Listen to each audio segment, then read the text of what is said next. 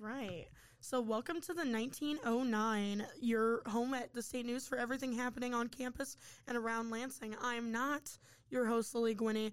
I'm actually Liz Nass, the host of House Lights here, your one-stop shop for everything you need to hear about in entertainment that week.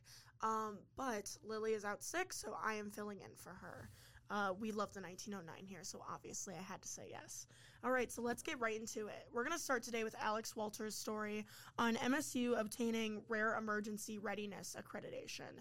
MSU is the only university in the Midwest or the Big Ten that holds this accreditation, which means we are super safe and super prepared in all safety crises, such as, mass shootings, natural disasters, and, of course, as we have seen, public health crises, such as COVID-19. This is a second accreditation that we've gotten, and each accreditation lasts for about 5 years. And apparently it's harder to get for the second time, so definitely good on us. MSU Police Department spokesperson Dana White said, the reason why accreditation is important to us is that we want to have our campus, feel safe and know that we're making these efforts toward improving our safety responses. And, the accreditation doesn't just come from our preparedness for future crises. Some of them come from even just small efforts not related to that, such as security at football games or COVID-19 centers that we've had at the Breslin in the past. So, you know what? Congratulations, MSU, on that. Fantastic job. This one's fun. This is Maggie George's story on how students can take care of themselves during the winter semester.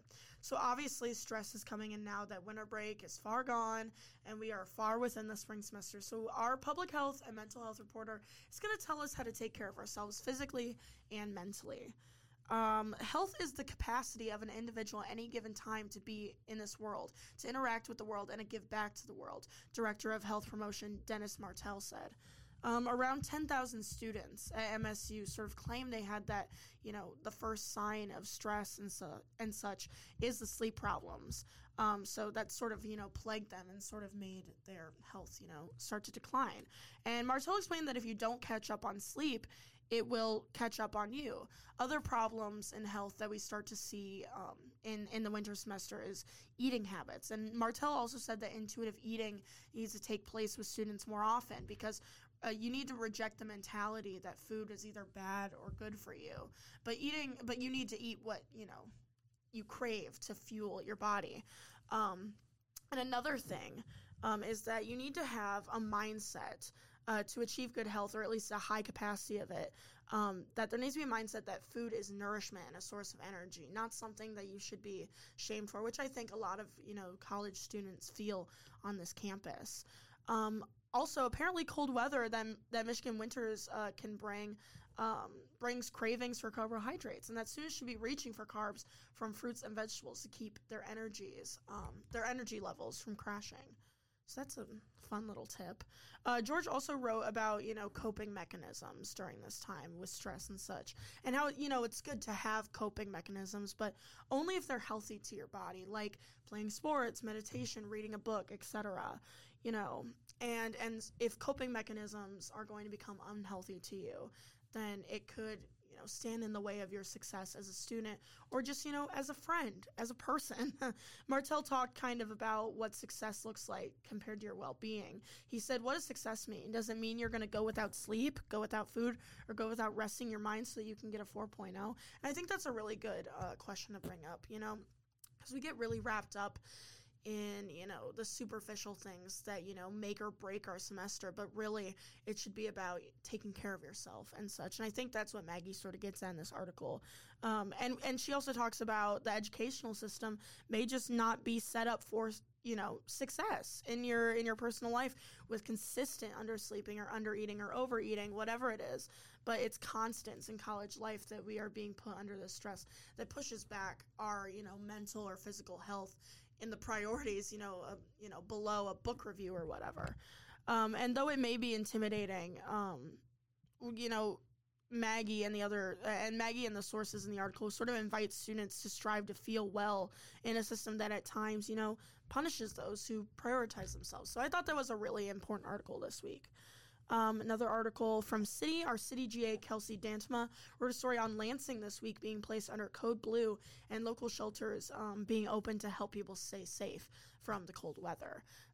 Mayor Andy Shore enacted the Code Blue on Tuesday, January 31st at 5 p.m., and it should end around Sunday, February 5th.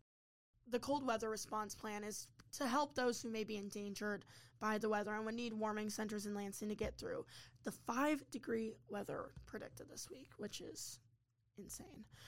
So just some information on some of those shelters if it's needed. Wednesday through Friday shelter locations during the day can be found at the Holy Cross Services or New Hope Community Center located on 430 North Larch Street, and then at night, Holy Cross Services and the New Hope Community Center are still open, as well as the Outreach Drop-In Center and the City Rescue Mission of Lansing.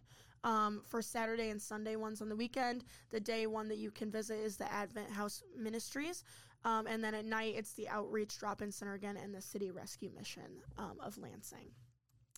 Wajia Kamal also wrote this week that there was no foul play suspected in the Nob Hill apartment fire that happened on December 21st. The Meridian Township Fire Department has concluded that the cause of the fire was undetermined with no showings of foul play whatsoever, so no suspicion of any sort of crime that led to this fire.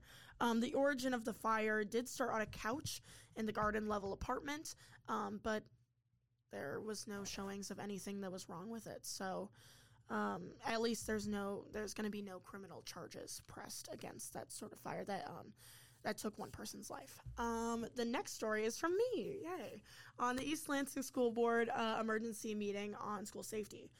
So basically, I'm writing a really long-form story on all the school safety problems at East Lansing High School. So I have a lot of knowledge on the subject, but here's kind of like the rundown of what happened at the over 3-hour school board meeting that I attended. Because of the multiple shelter-in-place lockdowns that have happened due to the threat of gun violence, as well as just a series of fights between two groups of students that have occurred over the last couple weeks. And I mean, these fights are at the basketball games, at school, during passing periods. There's one after the basketball game led to a gun falling out of someone's backpack. So, obviously there's a lot of fear around that gun violence. So they decided to, take a minute to look over why some of these things were happening and make changes. They were actually closed this past Friday to, have meetings between all these departments to figure out what they think they need for safety changes at the East Lansing High School. Some of these immediate changes that they talked about at the meeting included having only one door for student entry and increased supervision, as well as a district wellness leader coming into the school to discuss mental health with students.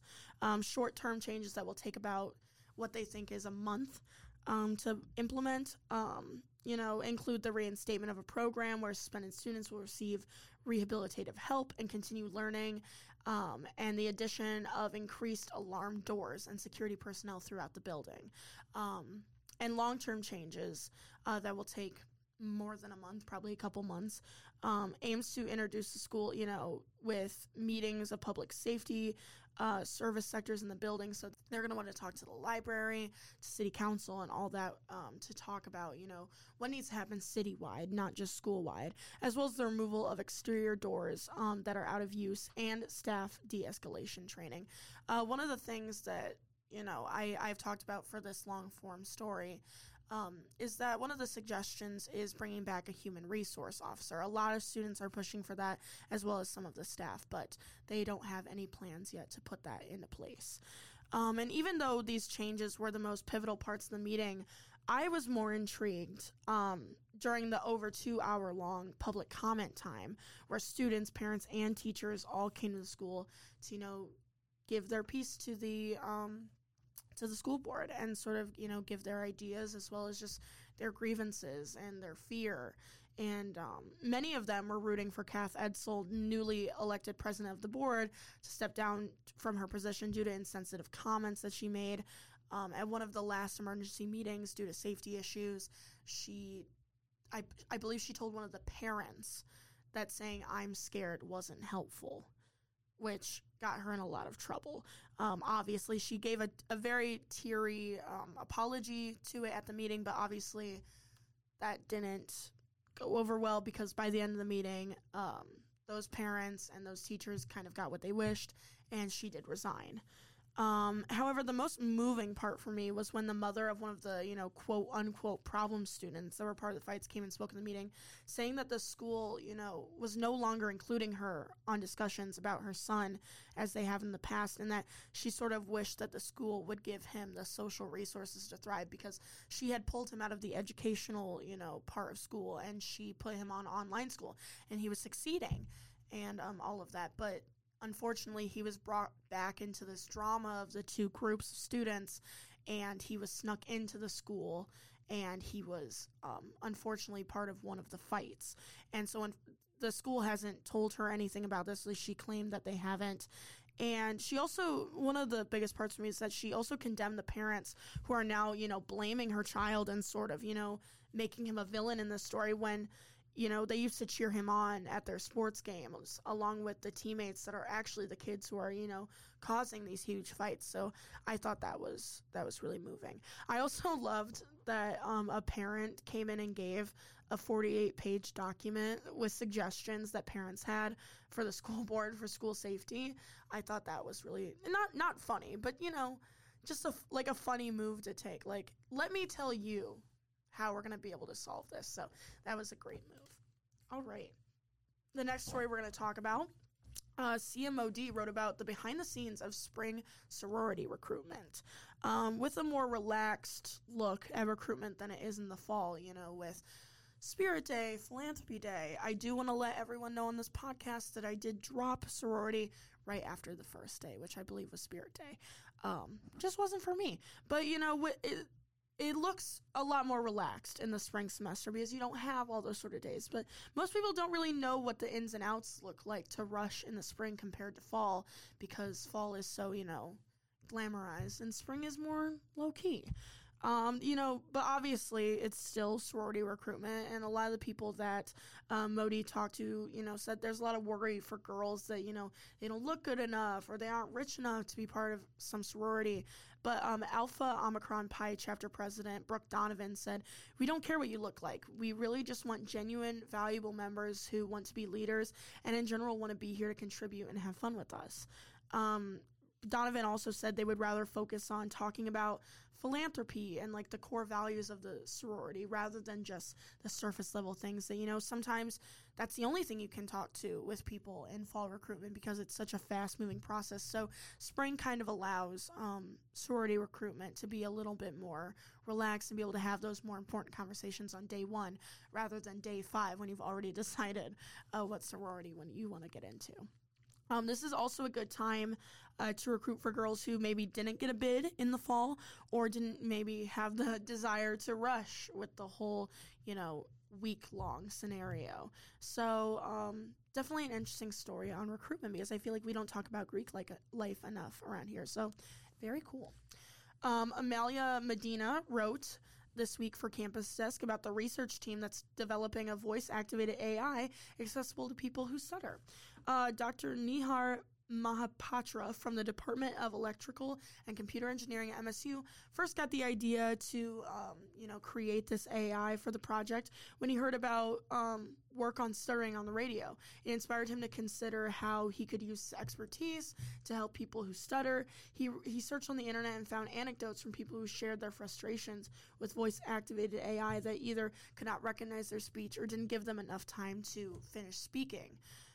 This new AI, helps people understand those who stutter and, allows for programs like Siri and such to get better designs to actually understand people who, aren't able to communicate with AI the way that other people are due to a disability. So, however, but it may be able to reach out to other places.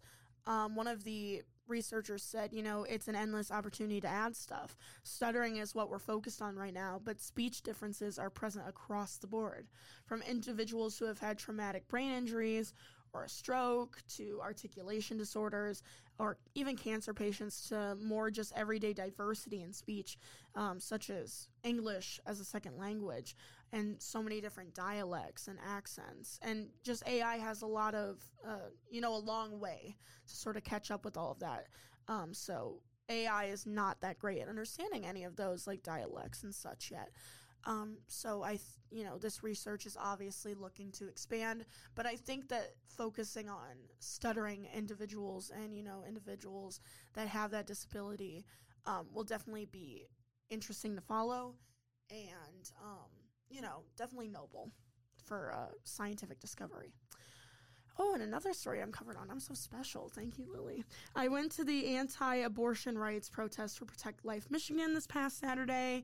They were basically kind of there to do two things. They were marching on the Capitol for two goals, to protest Prop 3 and also show that they're, not going anywhere to Michigan politics, who have already, kind of decided that they're not on an anti-abortion rights majority anymore with the changing of the state constitution. I believe that the executive director, Kristen Paulo, quoted to me, we're going to hold their feet to the fire sort of thing.